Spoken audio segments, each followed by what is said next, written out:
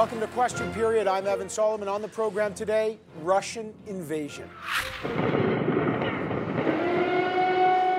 Russian troops pour across Ukraine's borders, shell cities, kill civilians. How far will the West go to stop him? Russian violence, aggression, and violation of international law will not go unpunished.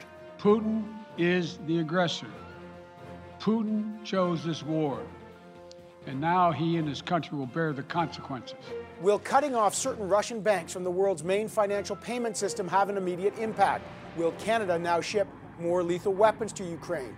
We get the latest from the Foreign Affairs Minister, Mélanie Joly, and we'll speak with Canada's ambassador to the United Nations, Bob Rae. Then, fighting back. We have survived and are successfully repelling enemy attacks. Ukraine's president refuses to evacuate, saying, "I need ammo, not a ride."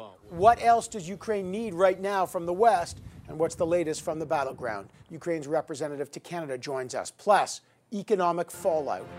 This is going to be a much longer-term increase in the price of all commodities. Will war in Europe spike inflation? What can governments do to shield themselves from the fallout of the Russian war? The former governor of the Bank of Canada, Stephen Poloz, joins us on his timely new book, The Next Age of Uncertainty. This is Question Period. Let's go get some answers. Russian forces continue to pour across the border in the war to take over Ukraine. It's been 4 days since Russia launched this unprovoked attack and this war. But today, Ukraine continues to fight and push back. Overnight, Russian troops advanced into Ukraine's second largest city, Kharkiv, where there are now reports of street fighting. The capital, Kyiv, has been shelled. Fighting around that city and in the city continues, but it does remain under Ukrainian control. Since Thursday, explosions have been reported across the entire country as Russian tanks, troops, and Air Force move in from the north, the south, and the east. The Ukrainian president, Volodymyr Zelensky, has been on the streets in the capital, delivering extraordinary battlefront messages. We have survived and are successfully repelling enemy attacks. Fighting goes on in many cities and districts of our country, but we know we're defending our land and the future of our children. His words this weekend when asked by the United States to evacuate for his own safety were, "I need ammunition, not a ride." So, how far will Russia go? CTV's chief international correspondent Paul Workman joins us with the latest from Lviv. In a video message this morning, Ukraine's president said the country went through another brutal night of Russian attacks. Kyiv, the capital city, is still holding. But this morning, Russian troops entered the second largest city, Kharkiv. That's a significant setback. Ukraine has accused Russia of attacking civilian targets. A major oil terminal on the outskirts of Kyiv was hit overnight, sending a big mushroom cloud into the sky. Some people thought it was a nuclear blast. Vladimir Putin made a dubious offer of peace talks to be held in Belarus, which of course is a key Russian ally and a major staging point for the invasion. Ukraine said yes to talks, but certainly not in Belarus, so that's a non-starter. And Germany has announced that it will send 1,000 anti-tank weapons and 500 Stinger missiles to Ukraine. That's a big commitment for a country held back by non-aggression laws and, of course, its own wartime history. Bottom line here, how long can Kyiv, the capital city, withstand the Russian onslaught? It, of course, is the big prize for Vladimir Putin, whose country faces international isolation and severe economic fallout, Evan. Meantime, Canada has joined the rest of the Western Alliance and slapped 3 rounds of sanctions on Russia on banking, halting all export permits, and now sanctions on Vladimir Putin himself. Canada has also now joined allies in kicking certain Russian banks out of something called SWIFT. That is the International Banking Transaction System. This is a major economic blow to Russia and a stunning new development late Saturday night. Canada is also sending military aid to Ukraine. Canada is deploying 460 troops to Latvia. That's to reinforce a commitment to NATO, and it's now put 3,400 troops on standby for NATO as well. It's also sending a frigate, HMCS Halifax, and a CP-140 Aurora patrol plane. Canada's lethal aid, worth nearly $7 million, has also been sent to Ukraine.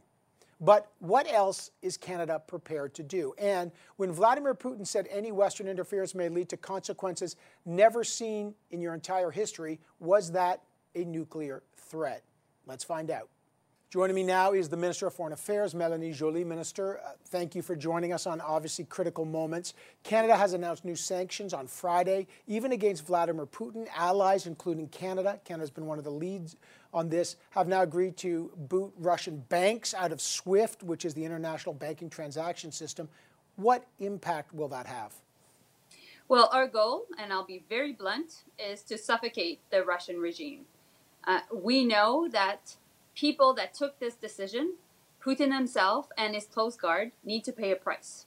And our best way right now is to put maximum pressure on the economy, on oligarchs, and like I mentioned, Putin's close guard. So we sanction Putin himself, his foreign minister Lavrov, the Minister of Justice, the Minister of Finance, and also the Minister of Defense. We've also, at this point, sanctioned all of the Duma members, so that's the Russian parliament, that voted in favor of the so-called independent territories in the eastern Ukraine that they recognized. And so we are continuing by really looking at many, many options because we want to make sure that we're isolating Russia. Okay. Now, the SWIFT, though, is a new development late Saturday night, and I know this morning there's going to be more announcements on that. But does that have increasingly, as you say, you're trying to isolate and choke off the Russian economic regime there. What new impact will SWIFT have? Well, it will isolate Russian banks. They won't be able to communicate with the other banks in the world. So the impact of SWIFT is really important, I would say. And not only it is important, it is immediate. Because when we put sanctions in place, we know that the impact of it takes a couple of weeks. But this is really, really immediate. And also we're looking at many other options. But you know what, Evan? At the beginning of this week, people thought that Nord Stream 2, the important pipeline between Germany and Russia, would never be canceled.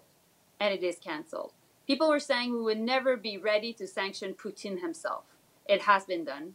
And then people were saying, oh, the West will never be able to cut off the Russian banks from SWIFT. And now that's done. Okay, well, there's more. Some are saying, okay, these, but as you know, Vladimir Putin or his foreign minister Lavrov, though they've been sanctioned now, they have no assets here in Canada, but many others do. Is the Canadian government or your allies considering not only freezing Russian assets, that's been done, but seizing Russian assets? Well, we need to work with all the tools we have in our toolbox, based also on the legislation that is available to Canada. So that's why we're looking at what's at our disposal. But like I mentioned a bit earlier, we need to be united within the West because Canada, although we're not necessarily the country that has the most economic ties with Russia, we don't want to have any loopholes in our strategy, in our approach between Europe, the UK, the US, and us. So that's why we're working all coordinated in lockstep.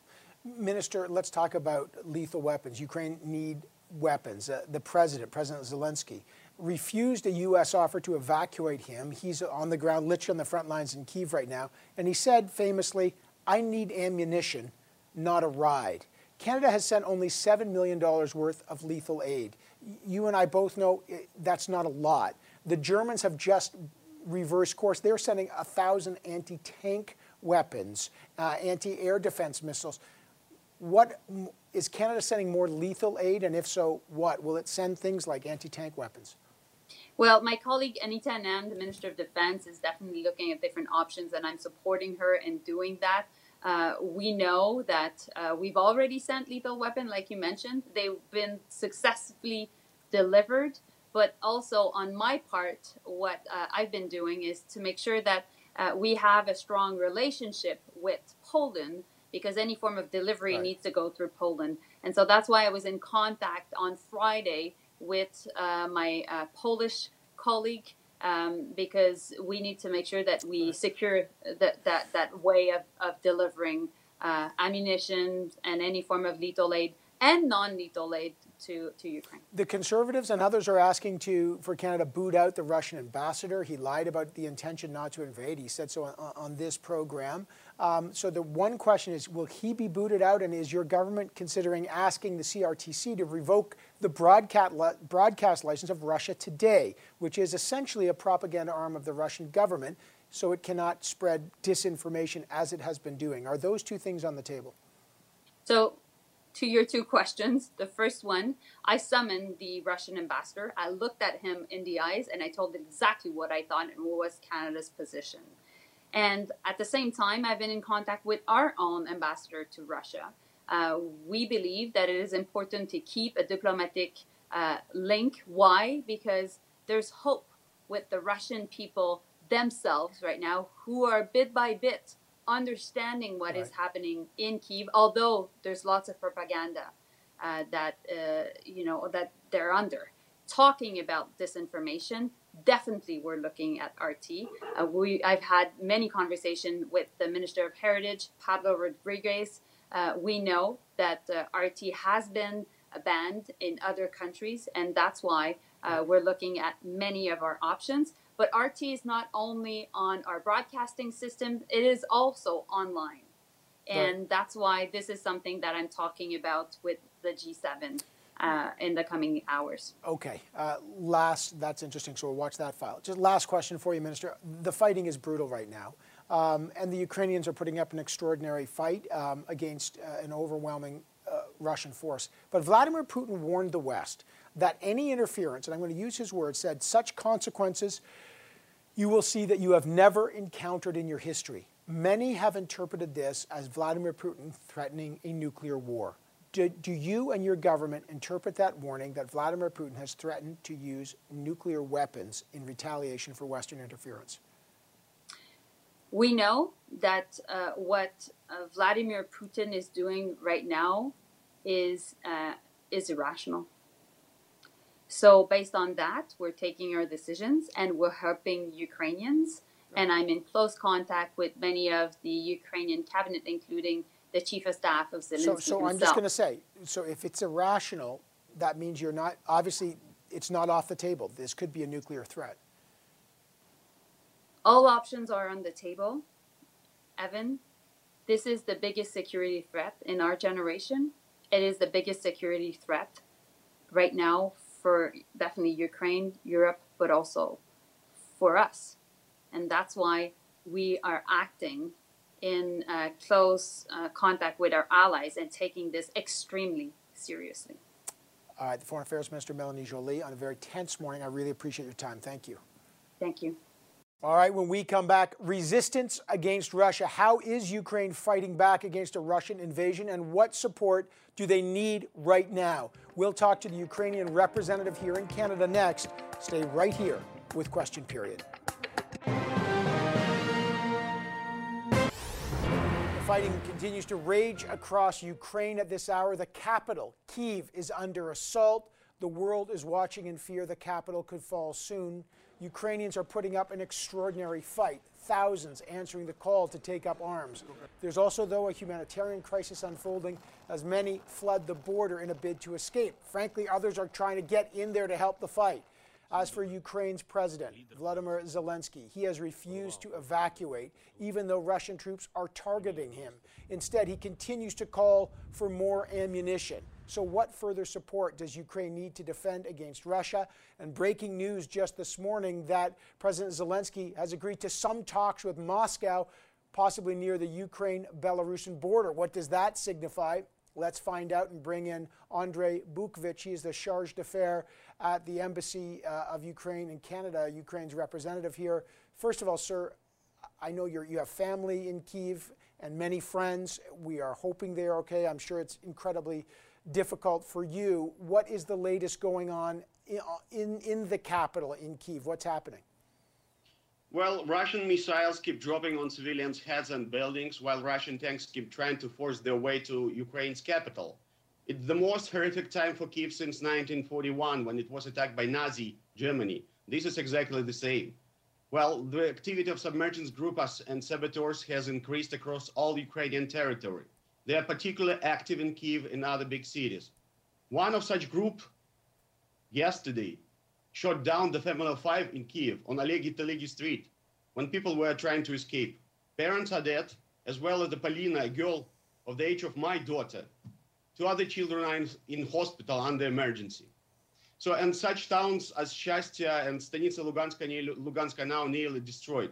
So that's what happens right now as we speak in the heart of Europe, in Ukraine's capital, in Kyiv. And we understand that there are more Russians, the Russian military are pouring in tanks coming toward Kyiv. In other words, the battle will intensify around the capital. Yes, exactly. This is what happens, and we also are getting reports that some airborne troops will land in and around Kyiv. So our armed forces and territorial defense from civilians were expecting this attack quite soon. So there are sporadic attacks by Russian machinery in different regions of capital. So there are ongoing fights on streets of streets of Kyiv. Tell us about these talks. Word just now, as you and I are speaking, that President Zelensky has agreed with some kind of talks with Moscow, with Russia, possibly at the Belarusian border. What does that signal? Can you give us any details? Well, even before the cynical invasion, before Russia declared this war of choice, not a war of necessity, President Zelensky has been talking all the time, has been telling all the time, we're open for all kinds of negotiations just to prevent war and human suffering. Now, the position has not changed much, but there are certain red lines. There are prices that Ukrainians paid with their lives, with their blood. So I don't think there is something easy solutions. So let's imagine the talks will happen somewhere. The place indeed doesn't matter, but what the condition? The total withdrawal of troops, the filing of criminal case in International Criminal Court in Hague. So UN Charter should be restored. So there are heavy price Ukrainian people have paid and are paying right now. And you can't just let it go and say, okay, just go away and we're fine. So a lot of Ukrainian cities and towns are destroyed, nearly destroyed. The damage for infrastructure is not critical yet, but somewhere there. The humanitarian disaster is approaching. So still we are good with food and other supplies, but it's a matter of days, perhaps weeks, when something terrible, even more terrible, will start with civilians. That's what we see right now in the heart, in 21st century, in the heart of Europe. So if there are talks, and they do happen, the Ukrainian position is not only a total withdrawal of Russian forces, but also compensation and criminal charges. So and the Russians have already said, yeah, we'll stop if you put down your arms. So even though there's talks, we're hearing about folks, be very careful. These are early and they may mean nothing, but at least there's something. The West has now come in with sanctions, the partial booting out of some Russian banks from SWIFT. What does Ukraine need besides the sanctions right now? What other ammunition or what do you need from Canada right now? Well, we need protection for our civilians who are ready to take arms and defend their land and home. We need arms, we need medication, we need other supplies, because as I told you, even on the west of Ukraine, where are more comparatively less Russian attacks, there are a lot of people who are fleeing from Kyiv and other areas, so a humanitarian disaster is coming. But our first demand, we have to be clear. This is exactly what Hitler did in 1939. This is exactly the same situation. So Canada has sent $7 million of lethal weapons, but they're small arms. What kind of armaments, lethal weaponry do you need from Canada?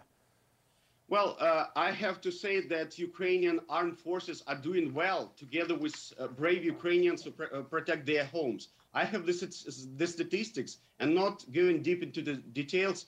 The military personnel military personnel of Russian armed forces. They've lost 4,300 people.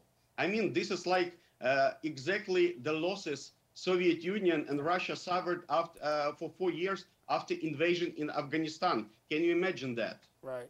So we need more. We need more arms and ammunition. We need anti-air systems, and we need total isolation of Russia from civilized world. In economic area, in financial area, in aviation, everywhere. Sergei, just last thing. We hear this morning Vladimir Putin has also ordered his nuclear deterrence force on high alert. What message does that send?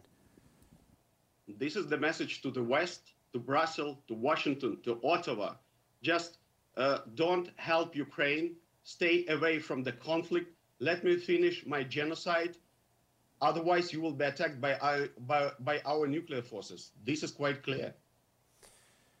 I know you have a lot of personal connections. Your family is in Kyiv. Many of your family and friends, I know many of them are fighting in the streets. I want to just thank you for taking your time this morning. You've been extraordinary to give your time, and I really appreciate that.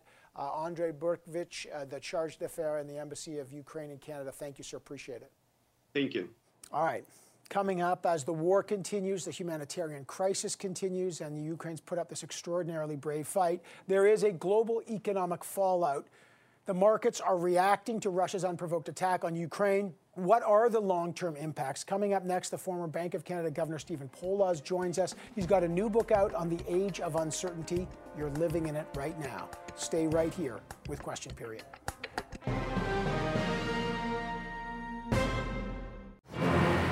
A war in Europe. Oil prices ripped past $100 a barrel for the first time since 2014, a global pandemic. The age of uncertainty is certainly here. But as the brutal and illegal Russian invasion of Ukraine continues and the world teeters on the brink of another unthinkable war in Europe, there's also a global economic fallout. Even before the war, inflation in Canada hit 5.1% in January, a 30-year high, and the Russian attack on Ukraine is expected to put energy prices even higher, including what you pay at the pump. Now, this type of volatility is the very center of a new book by the former governor of the Bank of Canada, Stephen Poloz. It's actually called The Next Age of Uncertainty. What timing? He covers everything from the economic chaos caused by politics or climate change to technological change, even the housing crisis.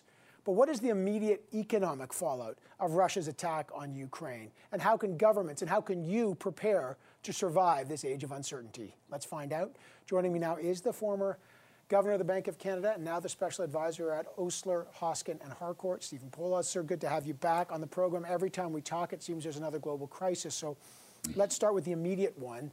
Okay. What is the immediate global economic impact of the war in Ukraine? Well, look, I mean, I think this is another reminder, like we've seen over recent months, Evan, that we are surrounded by fragilities, whether they are economic ones, supply chain ones, financial ones, or political ones, or geopolitical ones. And I think we're in general not that well prepared for this kind of uncertainty. The natural inclination for an economist when something like this happens to get their pencil out, sharpen it, and start doing the arithmetic around what this can do, what that can do, and refine their forecasts. I think it's more to the point is this elevates uncertainty in so many dimensions. What's your natural tendency to do when you're really unsure of what's going to happen next? You freeze. And I think that's the most important element of this is that people who make business decisions or economic decisions will stop and hold off and wait and see. This last week, you saw Germany halted the Nord Stream 2 Baltic Sea gas pipeline from Russia that was supposed to get natural gas from Russia to Germany. Russia exports 70% of its natural gas to Germany and the EU. There's a threat now from Vladimir Putin that he could just turn it off to the EU, turn off the energy. What's your sense of where energy markets are going? Are people about to see a spike in energy prices? Well, it looks like it. We've already seen a pretty significant spike in both gas prices and, of course, oil prices. This was happening just because of the economic recovery and underinvestment in the traditional energy sectors over the last 3-4 years. It seems like we've got a bit of a disconnect, or if you like, not a fully planned energy transition. We all know by 2050 we're going to be, back to net zero emissions somehow, but that path between here and there is quite ill-defined. And if you get ahead of yourself on one part of that track, then of course you can create a shortage that doesn't allow for the natural process of convergence. So, of course, with when warfare, we know everybody gets hurt. Warfare, both sides.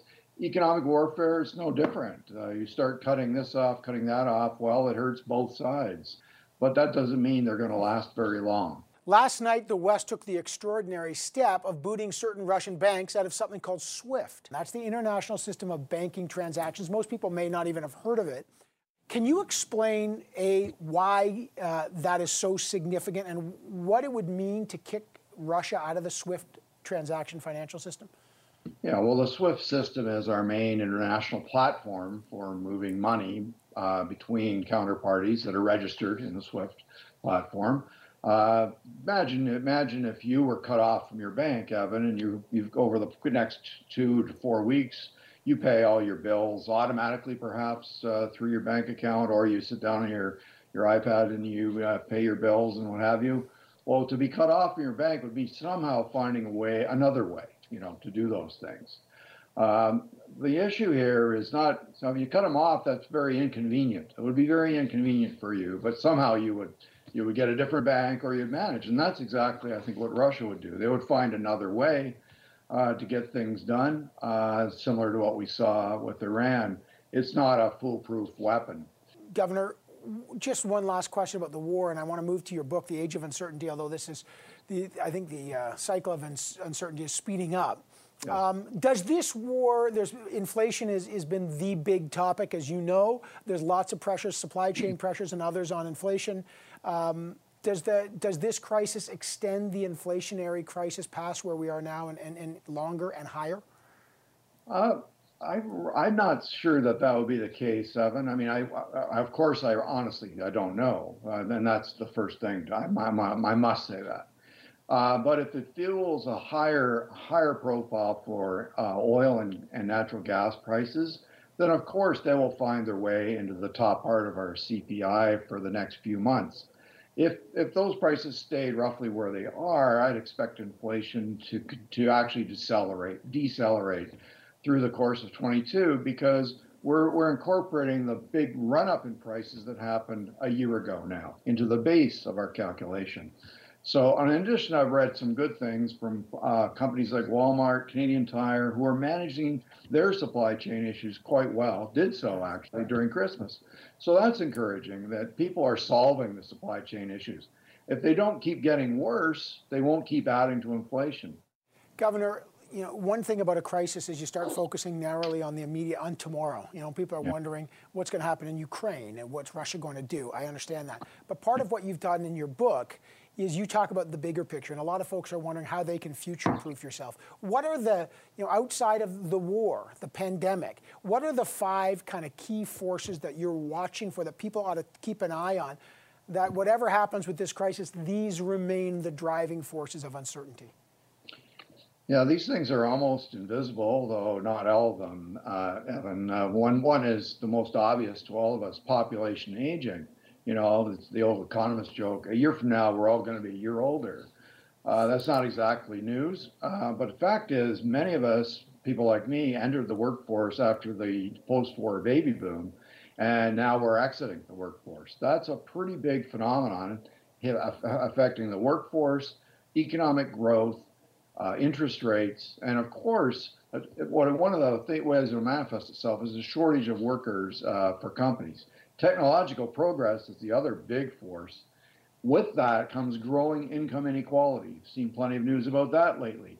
70% or more of global citizens have lived in rising inequality over the past 10 years. That's a really significant thing. A lot of people begin to feel left out. They left behind. They blame globalization. They blame technology. Yes, it's all these things. And rising debt. Well, we've always talked about debt, you and I. But look what happened to debt during the pandemic. Governments borrowed over 20% of global GDP to manage the stresses of the pandemic. That's a big increase in debt. And finally, climate change, which is front and center right now. Those 5 things, many of them are personal, Evan. So when anything that bothers you personally, that becomes a political issue, because what matters to people matters to your politicians.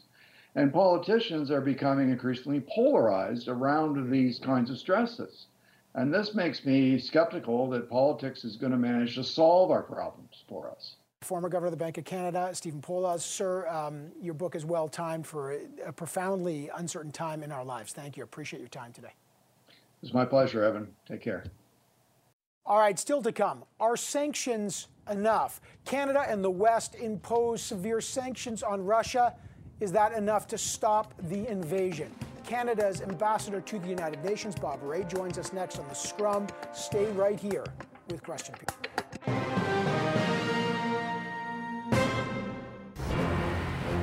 The full-scale illegal Russian invasion of Ukraine has been met by the West with severe packages of economic sanctions hitting Russian banks, business entities, the president himself, Vladimir Putin. And now the West is blocking certain Russian banks from having access to something called SWIFT. That's the international banking system.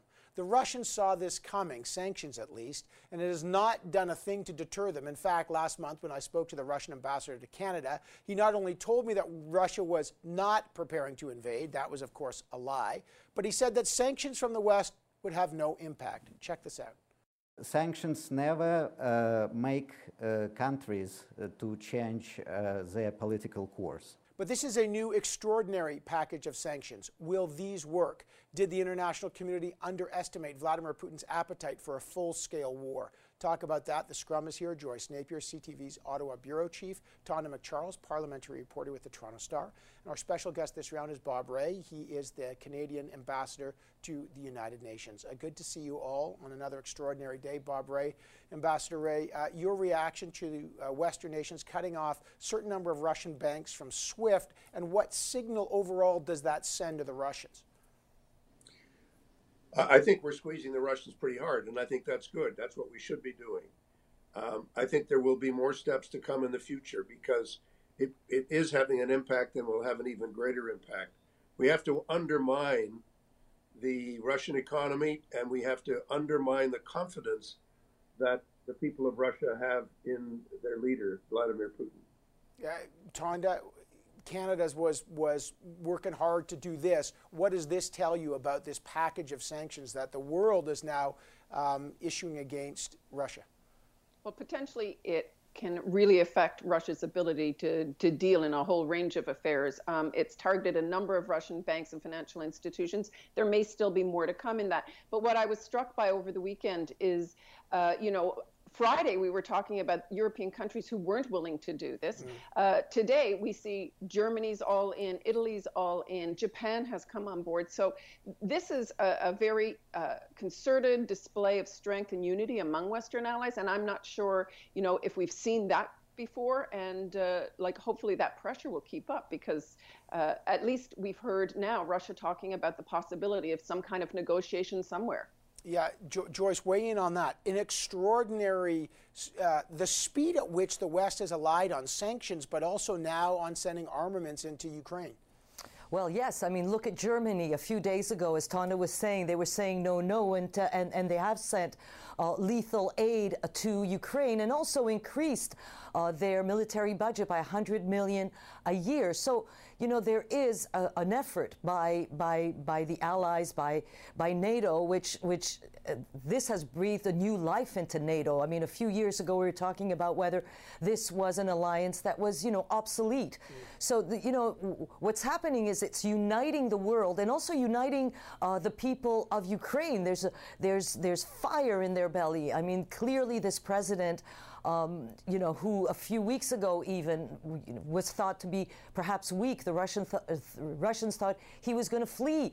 They were so sure. So they have underestimated the situation in Ukraine anyway, and the resolve of the people and of the president. You're right to point out President Zelensky is emerging as an extraordinary figure. Bob Rae, just pick up on that, on the shift in the international order. As Joyce just pointed out, Germany broke a long-standing pattern of not sending weapons to conflict zones. They sent over 1,000 anti-tank weapons. What's next from the international community, and is Russia now isolated? I think apart from Belarus, who they've taken over, Russia is isolated. He wasn't able to raise troops from Kazakhstan. Kazakhstan said no.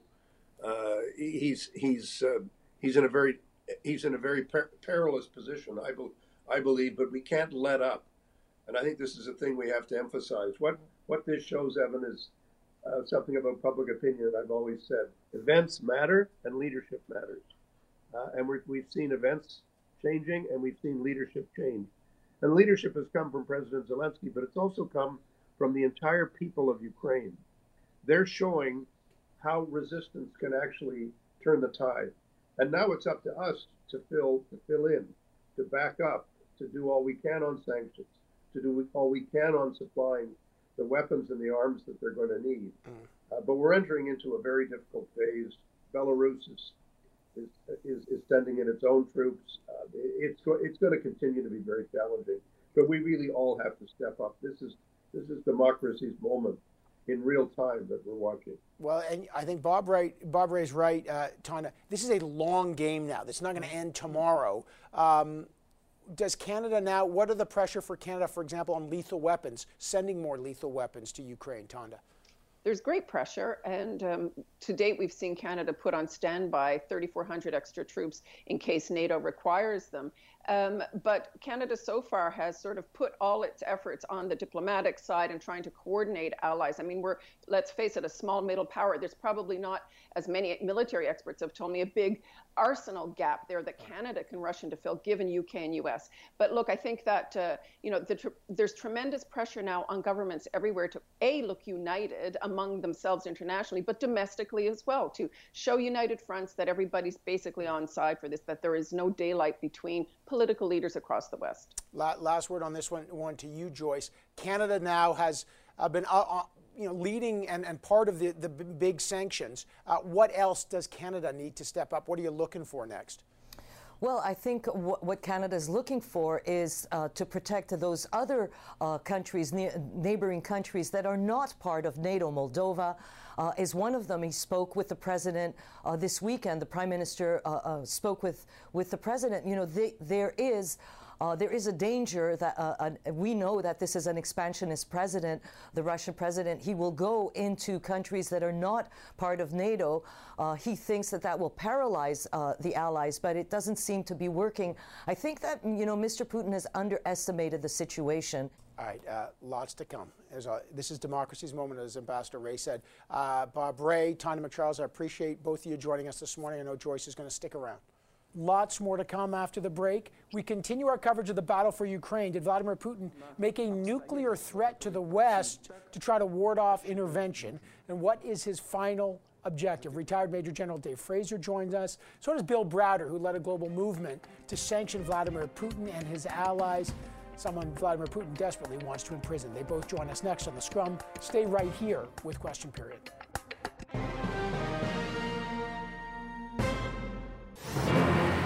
Putin's war, as the invasion of Ukraine continues, there is one key question. What is Vladimir Putin's final objective? Have the massive package of sanctions by the West isolated him? Look, it's difficult to understand Putin's calculation or his miscalculation. Being a global pariah does not seem to bother him. One telling clue, Vladimir Putin likes to use the famous quote from Tsar Alexander, who said, Russia only has two allies, the army and the navy. So what will stop Putin, and where does this war go now? To answer all that, the Scrum returns.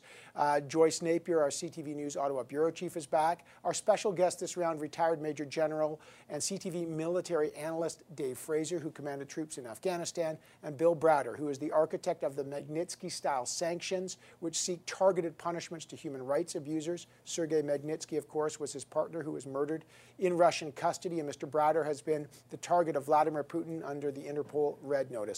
Good to have everyone back here. I'm going to start with you, Bill Browder, very quickly, because this extraordinary change in direction, the sanctions, the SWIFT sanctions, and the sanctions on Vladimir Putin, what impact will that have? And you know Vladimir Putin, what impact might this be having on him now? Well, it's really the most dramatic thing that can be done to Putin and to Russia. I should point out that this is not unplugging Russia entirely from the SWIFT banking system, which is what I would recommend doing. This is unplugging a number of major Russian banks from the SWIFT system. So there are loopholes and workarounds that are still available to the Russians. Having said that, you could see immediately images of Russians standing in line this morning at ATMs, desperately trying to get cash out. This, in conjunction with the European Central Bank freezing assets of the Russian Central Bank, will make it impossible for the central bank to intervene on the ruble. So you'll see when the currency markets open that the ruble will significantly devalue. And this will affect every single Russian in a very profound and personal way. And the Russians will be asking themselves the question, why are we doing this? What, for all this pain that we're personally suffering, why am I standing in line at an ATM for this guy, Vladimir Putin, who's launching a war against our Ukrainian brothers we've got no beef with? And that's kind of the intention, I think. Major General Fraser, and first of all, always thanks for your service. Your military assessment of the Russian attack so far and the objective. I know there's a lot of attention saying that it's not gone as planned, that the Ukrainians who are fighting incredibly bravely back, but is it too early to suggest this is, quote, going badly for the Russians? What's your view? It is too early to say it's going badly. It's only day 5. After about 3 or 4 days, there's going to be a resupply anyway that might affect the momentum. But going back to your opening comments here, while SWIFT seems to be having an impact, that makes Putin more dangerous. He will lean even more on the Army and the Navy to do even more to prosecute this operation, to decapitate the Zelensky and the Ukrainian leadership in the city. And so we've got to be careful that good news doesn't turn into bad news by forcing the hands of the Russians to do more. And let's not forget that they still think about Grozny and how dangerous that was. And the second thing, the last thing I would say is, what are the Western leaders going to do next now that they've got the pressure on Putin and all these measures and whatnot? What's our next move? Because Putin now is going to become far more dangerous, and Ukrainian civilians are going to suffer his wrath. Yeah, Joyce, over to you, because, of course, this has pushed, as you've said earlier, the NATO alliance closer together. But, of course, Russia's pushing ever closer to the NATO border. Yes, but there's nothing like a common enemy to make people, to wake people up and, to make them lock arms.